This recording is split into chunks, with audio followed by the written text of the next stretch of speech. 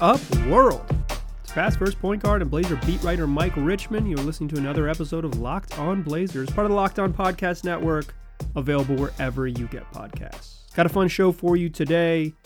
The Blazers' winning streak came to an end Saturday night at home against a not very good Wizards team it was a clunker. Blazers put up a real clunker to end the winning streak. And now they face some familiar questions. I want to ask and then try to answer those questions, which frankly have been following this team during the winning streak. It's just Damian Lillard kept winning the game in the final seconds and kind of masked some of the obvious issues, or at least made them not the thing to talk about. You had to sort of talk about late game brilliance and not like, why did they blow this big lead? It's all part of it, and I think typically when you lose games, these questions come up. So that's what I want to do in the first couple segments. I want to talk about the Blazers defense, where it's at. I want to talk about the Blazers offense and sort of if they've solved anything to push the needle forward in terms of their ultimate goal. I think the Wizards game helps illustrate that to some extent, but we'll zoom out as much as possible to kind of get at the questions that are now laid in front of this team. And then I want to close the show talking about snubbed Damian Lillard. He was not named an all-star starter. He's going to still make the all-star team. Let's not worry about it. Blazer fans will remember this, but the larger NBA narrative will not remember this. He'll just get a little star next to his name on Basketball Reference, and it'll say 6-time NBA all-star. But instead of debating the merits of fan vote, that's not what I'm after. I want to answer the question, is snubbed Dame a thing? There's an idea that Damian Lillard is going to play with this massive chip on his shoulder and get better, and my question is that real? Do we have any evidence that he's ever done that before? I know that the narrative is out there, and I sort of buy into the narrative, but I wanted to look closer at the numbers and find out if that's true. So that's what we'll do in the third segment to close out the show, is dig deeper into the lore of snubbed Dame. But what I want to do here is I want to talk about where this team is at after their 6-game winning streak came to an end with a real dud against the Wizards. Blazers played a home game against the Wizards on Saturday night. They were coming off a little 3-game road trip in which they'd won all the games, but basically all of them had come down to the final seconds, and then they come back at home against the Wizards and they lose 118-111. This brought everybody out who's had their doubts, and it kind of it laid bare the Blazers' faults, right? So that's what I want to do in these first 2 seconds is talk about those faults. First of all, let's start with the defense. We'll talk about the offense and how the Wizards trapped Dame and all those things in segment number 2, but let's start here to open the show with talking about their defense. The Blazers tried a couple different things. Like, they haven't been a good defensive team. They played some bad offenses during the 6-game win streak, and they looked a little bit better because the other teams shoot bricks because they don't have a bunch of good players, but nothing had really changed. They were still 28th in defense, according to the way the NBA.com measures it, coming into the game against the Wizards. They had improved all the way from 28th in defense when the winning streak kicked off. They had made up no ground. I mean, I think some of it is you can't all put it into the defensive rating numbers, but it's that at some point the numbers don't lie. Like, y'all know the score of the game. This isn't a particularly good defensive team. And while they had won some games, they hadn't really improved on defense. But I think the Wizards game kind of showed the Blazers' obvious issues, right? They tried to go small. And this is a thing that I have said is I think they should try to do more of it. It's maybe not the path forward to winning a championship or whatever, but having more versatile defenders who can switch and play and guard multiple spots on the court is just more valuable for most NBA teams, and the Blazers would be included in that group in my eyes. So they tried to do that against the Wizards. They were getting carved up, and more on that in a second, with their sort of traditional center lineup. So they went small, and what happened is they got absolutely bullied. They got just bullied. Robin Lopez bullied them. He had 10 and 11 off the bench. I don't even think Rolo played that well, but he had 6 offensive rebounds, and he was a force, and the Blazers did not have an answer for him. Robin Lopez wasn't the reason that they lost, but he was certainly a reason that it was harder for them to win. He bullied that small group. Melo and Covington couldn't guard him. That's an issue. If the Blazers go small and get beat up on the glass, then it takes away their sort of advantage to switch and keep guys in front and to have that group show its defensive strengths. You know, Derrick Jones Jr. and Robert Covington blocked some shots, had some highlight plays in this game, but they aren't going to be 7 feet tall. They're not going to just... The strength and size of Lopez was a problem. So what do you do when you're facing a traditional center with strength and size that's beating you up? Well, you go back to your traditional center and you put Enes Kanter in the game. And the Blazers did that, and Brad Beal and Russell Westbrook ate him up in drop coverage. Now, you could scream at the top of your lungs, why is he in drop coverage? And drop, for those of you who are maybe not familiar with the terminology, is when it's a pick and roll, or a screen action, I should say. Enes Kanter just fades back into the paint a little bit. He basically plays center field. He's sagging off the pick and kind of giving guys space so they don't get downhill and run past him. And you might be screaming, why is he in drop? Well, he's slow, and bringing him up to the level of the screen and asking him to chase isn't going to make him faster. Instead of giving up mid-range jumpers to Brad Beal and Russell Westbrook, you're probably going to give up layups. And for my money, I think you'd rather make Russell Westbrook make mid-range jumpers. He played really well. He had one of his best offensive games of the year against the Blazers. That's an indictment of their defense. I'm not saying that that's just bad luck or whatever, but to some extent their personnel issues were laid bare against the Wizards, right? This is a team that blew a 24-point lead against Oklahoma City. This was a team that could not stop Zion Williamson to save their lives, and how they won that game was a little bit of Damian Lillard magic, and the Pelicans not giving the ball to Zion Williamson in the final seconds. Cool. So I tend to think, and why I want to talk about this now is I tend to think results change the way our analysis goes. And on this show, I try not to get caught up too much in results and stick on process. But I am also in some ways guilty of just getting caught up in the narrative a little bit. When Damian Lillard was hitting a game winner in every single game, I was going to talk about it more than I was going to say hammer the Blazers for playing bad defense against the Thunder. It's just in a loss it comes to bear, and then everyone's I told you so's come out in full force, and they're not wrong. It's just it's a results oriented process. It's a results-oriented viewing experience. And so I think after a loss, you end up landing on it more squarely. But the Blazers weren't a particularly good defensive team all week, is what I've been trying to say, or the last 2 weeks during this winning streak. It's just they really got exposed in this game because I think there's some tactical stuff. I think they could have just tried to straight up hard double team Brad Beal and say, let anyone else beat us. Rui Hachimura had a good game. He might have done that on his own. Davis Bertans bricked a whole bunch of three-pointers until he made important ones in the fourth quarter, and double-teaming Beal could have opened up shots for those guys. I don't think you double-team Russell Westbrook. He's just a bad offensive player. You hope he misses. He didn't miss in that game. Certainly you wish that point-of-attack defense could have a little bit better. I thought he got into the paint a little bit too easy. But the scheme adjustments should have been against Beal, but I don't think, he's leading scorer in the league, so he might still have busted Kanter, even if Kanter chased him up higher on the screens. All of this is to say is that the Blazers just need help up front. What is the front office doing? Why did the Blazers have an open two-way contract? Why do they have an empty roster spot? And then they roll out with no big man depth. Why do they only have one healthy center on the roster when they have avenues to fix this? What is going on? I think you can be critical of stats, you can be critical of the players, but players play. I'm consistent on this. It's a players league. I think players are 60% of the impact, at least 55% of the impact. Coaching is certainly less than that.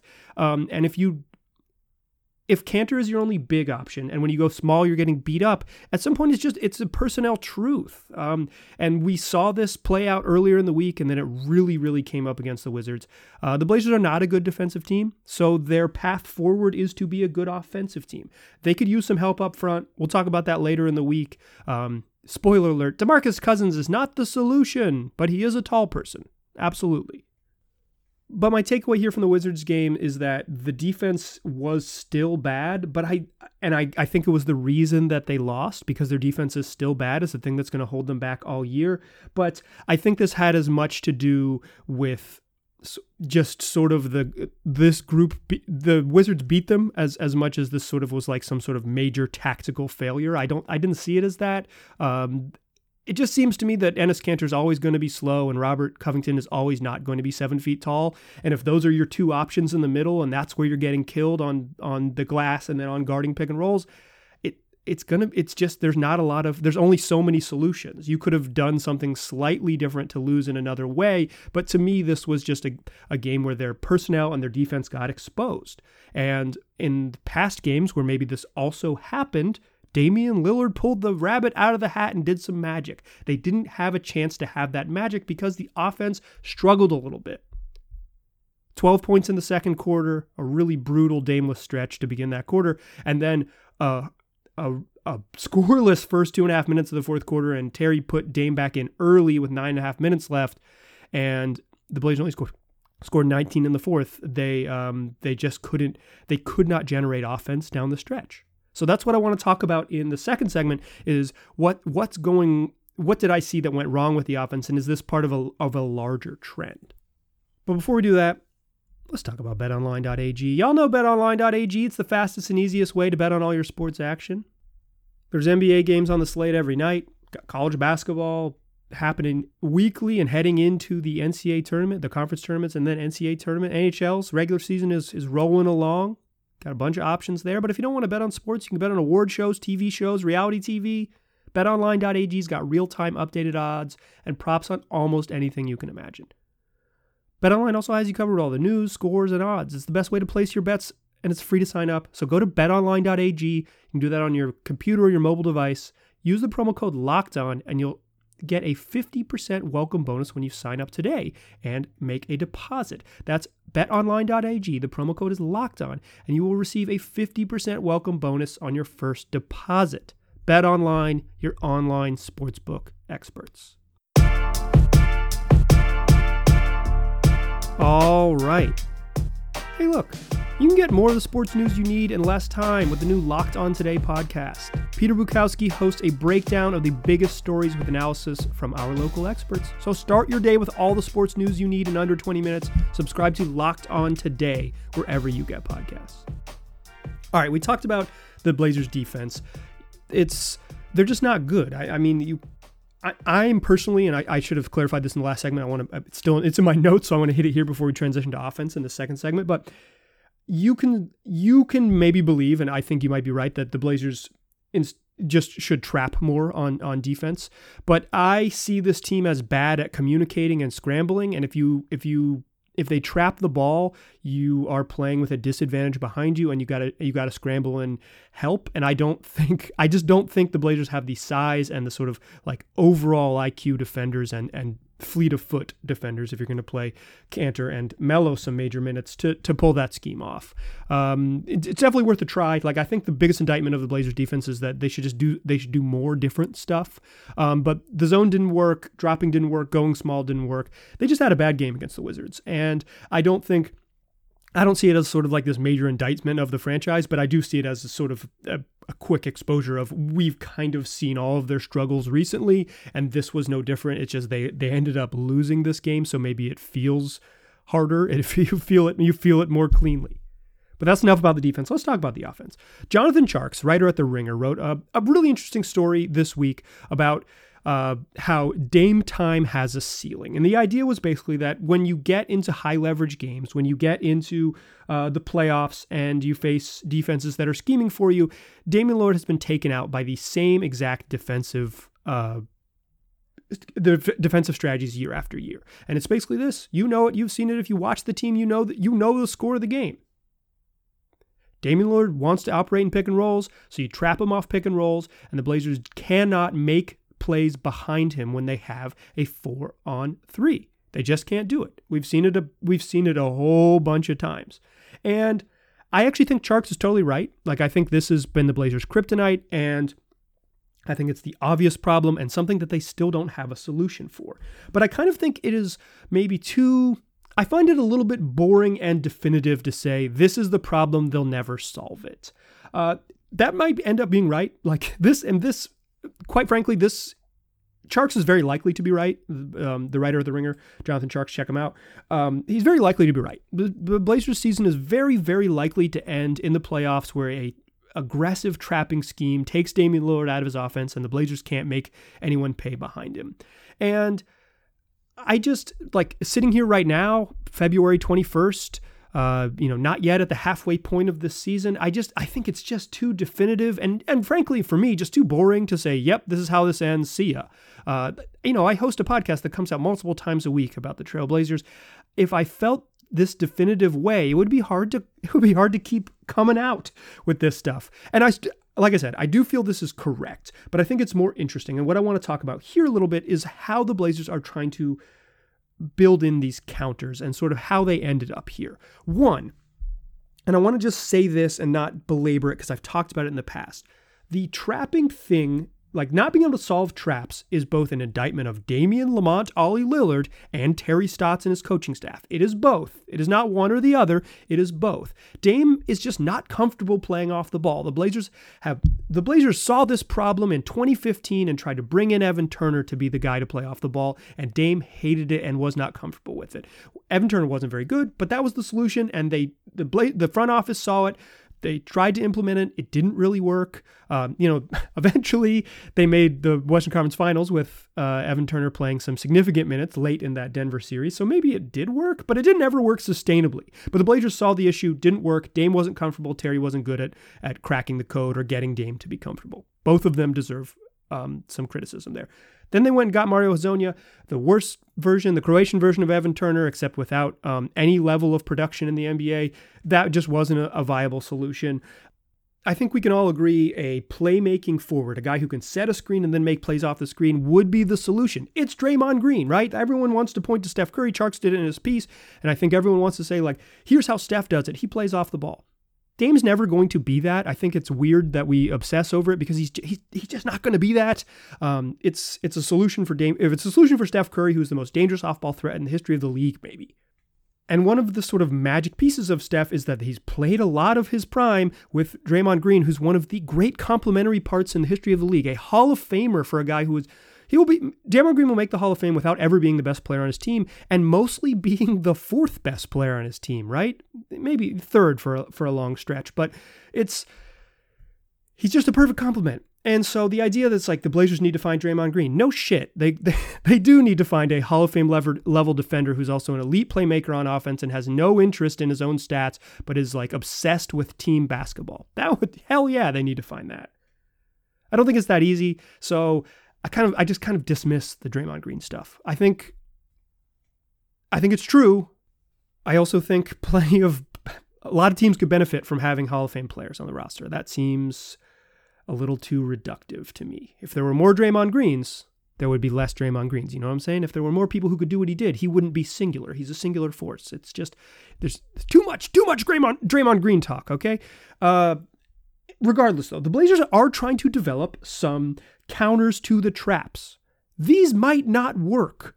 They're likely to fail, both because Terry might not lean into it as much and Dame isn't comfortable with it. Again, an indictment of both the leader and the player. The offense these two things are connected. The offense was built with Dame in mind and Dame as the architect.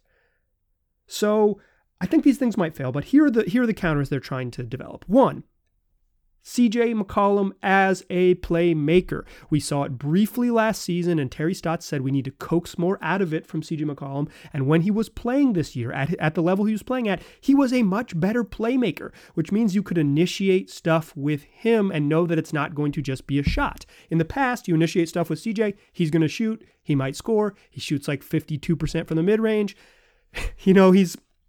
But he's going to do what he does. He's going to go get his own offense. He had shown an ability to be more of a playmaker, to make higher level reads as a playmaker. That's one counter they're trying to develop.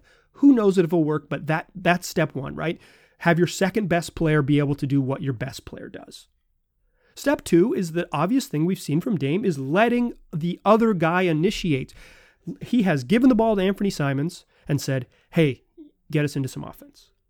Now, Ant had a trash game against the Wizards, and the Blazers were a little bit exposed because of it. But that's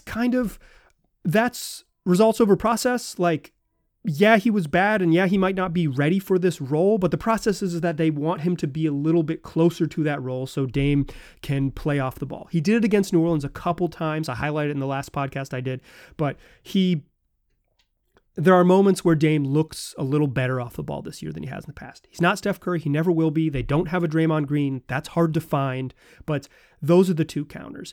And I was a little whiny about this on Twitter, being critical of the Charks piece, but I have since sort of reread it and reconsidered it. And I think what I was a little whiny about was that it felt a little too sort of hand-picking, and I've like, here are some clips from the game against the Pelicans that show why Dame has a ceiling. I still think Dame has a ceiling. I think the conclusion is right. I just think the path there was a little bit wonky. And here's why. Against the Pelicans, there are two plays that really stick out to me. One, Damian Lillard, and I talked about this in the previous podcast, role replacing on a high pick and roll between Ant and Kanter. Ant runs a pick and roll, Kanter dives, Dame falls in or slides in behind where Kanter had just rolled out of, occupies the vacated space, occupies the roll space. Defense scrambled him, went back to Ant, they got a shot off, right? This is sort of the basic development for Dame. Also, the final possession of the game to beat the New Orleans Pelicans. Blazers went small. They brought a high pick and roll up for Dame. He rejected the screen, went away from the screen and tried to just beat his man straight up. This is the solution to beating traps, is don't set the screen or don't use the screen, right? Just beat your man one-on-one. Easier said than done, obviously. We'll talk about it in a moment.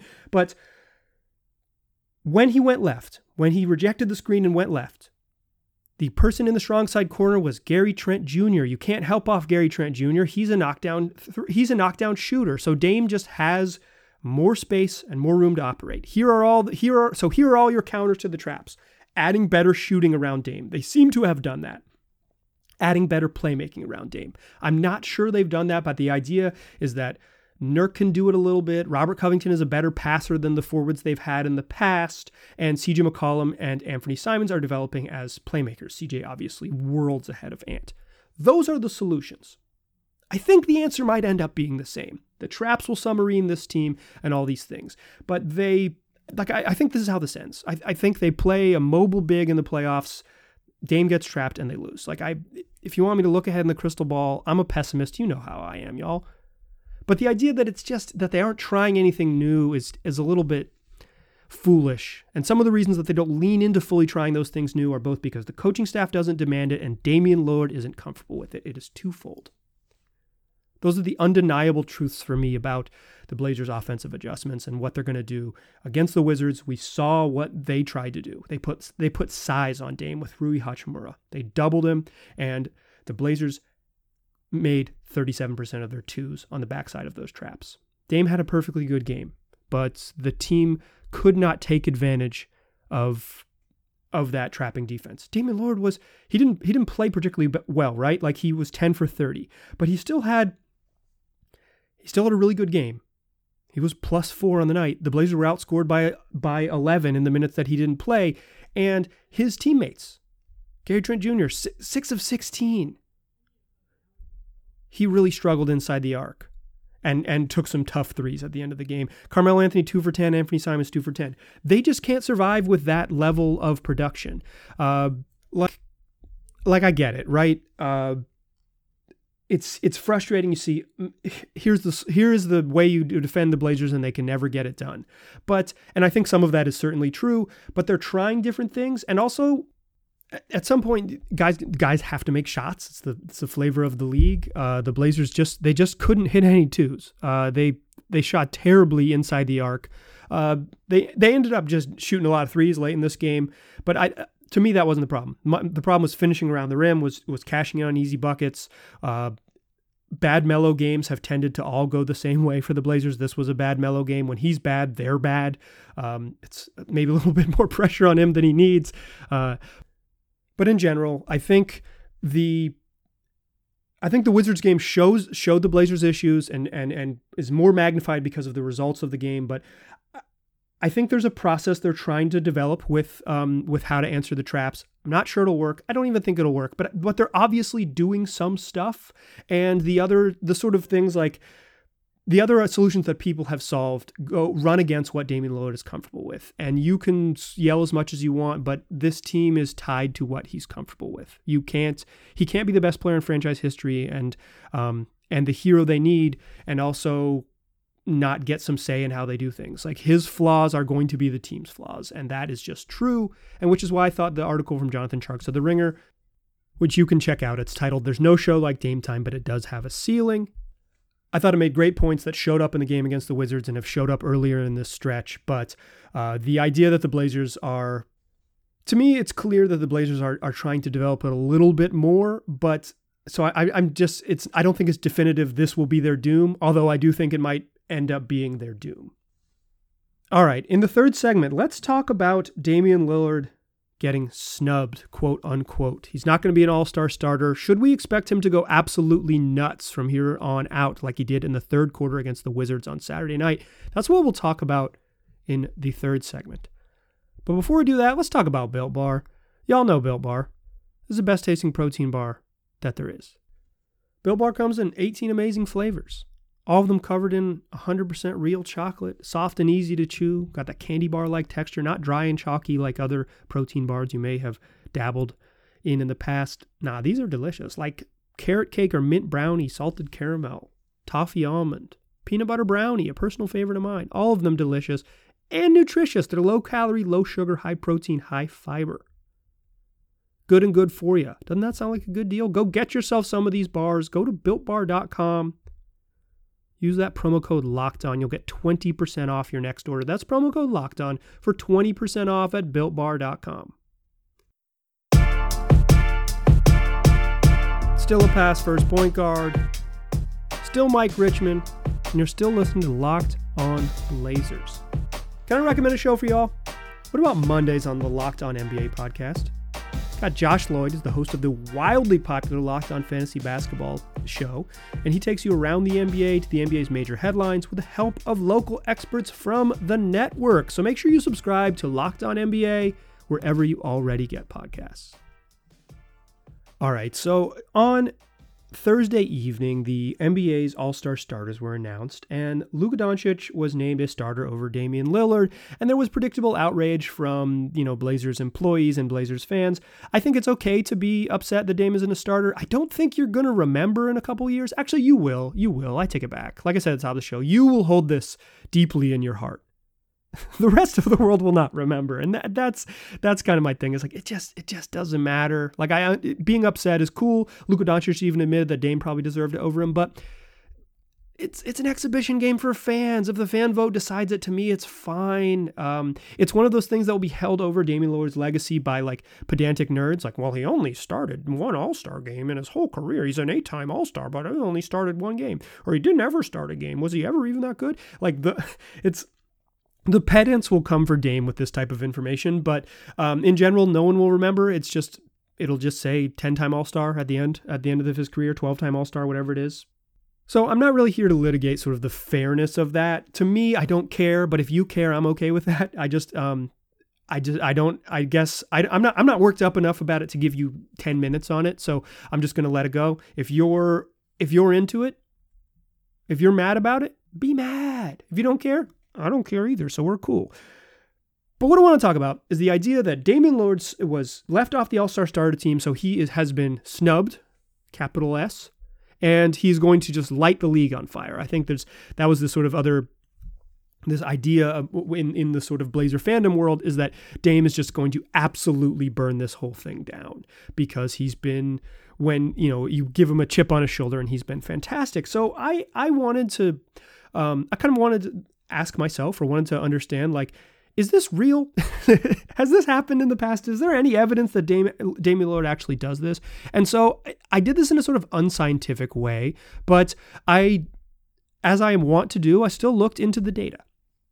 Damian Lillard made the All-Star team in 2014 and 2015, and then he missed the All-Star team back-to-back seasons, 2016 All-Star game and the 2017 All-Star game. And particularly after the 2017 not making it the second time, he was pissed. Like, he was angry. I was on the beat by then. I remember going to the Blazers held like a press conference, like specifically for Dame to complain about this. And I had to go to the arena. It was like a season ticket holder night, and go to the arena so Dame could sort of say his piece about not making it. And now he's going to focus on this, blah, blah, blah.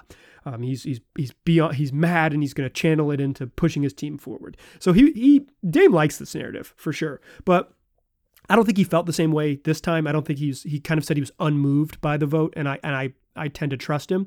So what I wanted to look at, though, is in those 2 years that he didn't make the All-Star team after he'd been an All-Star in 16 and 17, did he go nuts? And I did this in a relatively unscientific way. I just looked at his pre-All-Star numbers and his post-All-Star numbers to see if after the All-Star game, if he got better. And y'all, I expected to see nothing and say, listen, it's all fake. But after diving into these numbers in a relatively unscientific way, I'm not sort of like looking for a deep statistical correlation, but just raw numbers and are they better? Yeah. Yes. Snubbed Dame might really be a thing. To wit, in 2016, prior to the All-Star break, Damian Lillard averaged 24.4 points, 4.4 rebounds, and 7.3 assists. He shot 41% from the floor. Well, I'll round up. 42% from the floor, 36% from three, and 89% from the free throw line. After the All-Star break, scoring average jumped by 2 points, 26.3 points per game, 3.5 rebounds, and 6 assists. So worse rebounding numbers, worse passing numbers, but he started to score more. And he also shot better from the floor, 42% from the field, 40% from three, it's 39.6, I'm rounding up there, and 93% from the free throw line. There was an uptick in his usage from 31.2 to 32. A little bit of an uptick, but he just said, I'm sorry, winning time, I'm going to use more of the possessions. Usage is shots, turnovers, fouls. So possessions you use. Uptick in his usage from 31.2 to 32%, and an uptick in his true shooting percentage from 54.7% to 58.1%. He used more possessions and he was more efficient after the All-Star break. Snubbed Dame may be a thing, but 1 year, whatever, small sample size, there's less games after the All-Star break than before, so I looked at the next season. Is it real? And y'all, maybe. Pre-All-Star break in 2017, 25.7 points, 4.9 rebounds, 5.8 assists, 43% from the floor, 34.6% from three, 90% from the free throw line. After the All-Star break, an uptick in 4 points per game, 29.7, as opposed to 25.7 prior to the break. Same number of assists, 4.9, and slightly more rebounds, 6.0 versus 5.8. He shot better across the board. Well, not at the free throw line, y'all, but the other ones, 46.7 from the field. That includes 41.3% from the three-point line. Uptick in his usage, more dramatic in this one from 30.7 to 33.7, and an uptick in his true shooting percentage as well from 57.1% to 61.4%. Used more possessions, was more efficient after the All-Star break. So I said, is he always like this? Is this what Dame does? I didn't want to look at last year because of the nature of how the bubble worked and everything. He went nuts. So after the All-Star, but that was like 4 months after the All-Star break. I don't think it's as clean a comparison. So I went back and looked at 2017-18 and 2018-19. Those are years he made the All-Star game. And snubbed Dame, again, maybe this is a thing. His numbers did not take a massive leap in the 2017-18 season after he didn't make the All-Star game. Pre-All-Star game, 26, 4, and 6.5. Post-All-Star game, 28.6, 4.3, 6.5. He's scoring more points, about 2.5 more a game, and he's again a slight uptick in usage, but a slight uptick in true shooting percentage. This was just him being more aggressive. I don't think this was, so maybe he always just sort of turns it up a little bit in terms of like, hey, we need to make the playoffs. I'm going to get us a push. To me, that checks out, but it isn't this massive leap like we'd seen in the sort of snubbed years. So again, maybe this is a thing. The following season, this 2018-19. So prior to the All-Star break in 2018-19, he was averaging 26, 4.5, and 6.4. And after the All-Star break, slight downtick in scoring, 24.7, 5 rebounds, 8.1 assists. Started passing the ball way more assists after the All-Star break. This year in 2018-19, he started using fewer possessions and his true shooting percentage went down. So he's using less possessions and less efficient. To me, in my unscientific way, I believe in Snub Dame. I believe it's a real thing. It seems like in the years that he has not made the All-Star team, he has upped his usage and his efficiency after the break. And in years that he has made the All-Star game, his efficiency has stayed relatively similar and his usage has either gone up slightly or dropped. Now, again, this is unscientific. This is just, I'm in many ways cherry picking stats from a small sample size over 4 years, but it's just, what are 25 games after the All-Star break? Are they as meaningful as the 55 you already played beforehand?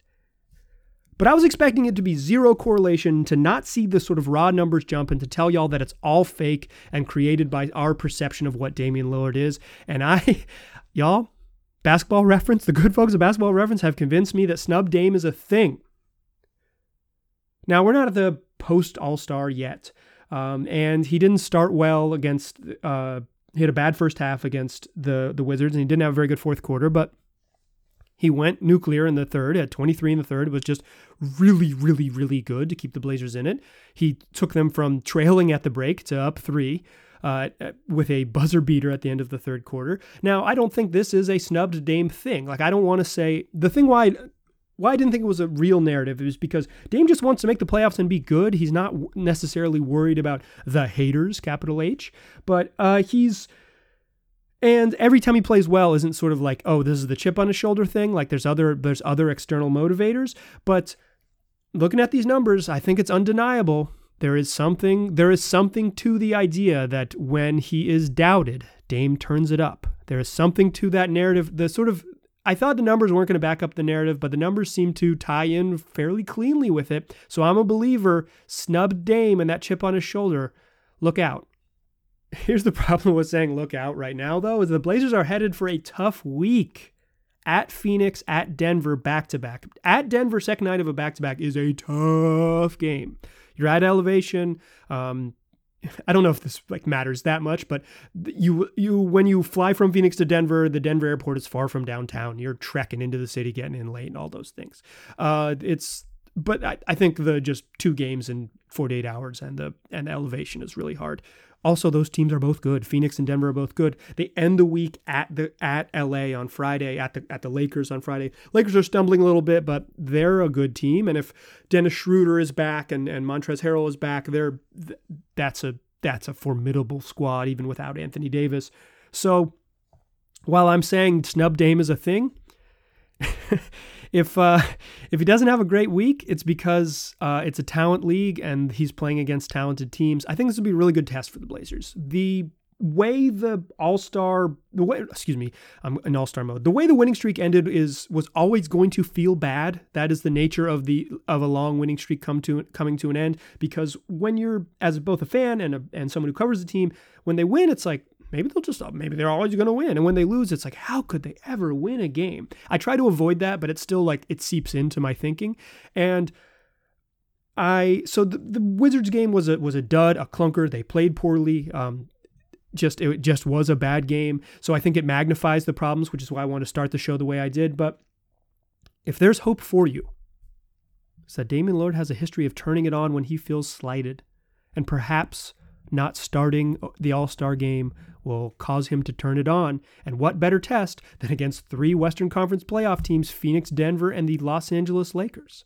Should be a really fun week. We got more shows coming for you, of course, all week long, including Mailbag Monday, which is our weekly mailbag show I record on Monday nights and post on Tuesday. We've got a new spillover episode of Mailbag Monday called Special Delivery. The mailbag gets a little bit too big, and to make these episodes a little shorter, quick hitters, we've got 2 mailbags coming, so get your questions in for Mailbag Monday, and they may end up in the special delivery version. Tweet at me at Mike G. Rich, or email the show lockedonblazerspod@gmail.com. That's the 2 ways to get involved in our mailbag segments. Tell your friends about this podcast. They can get it wherever they already listen to podcasts. Just search Locked On Blazers. We'll be there waiting for you. Appreciate you listening. Talk to you soon.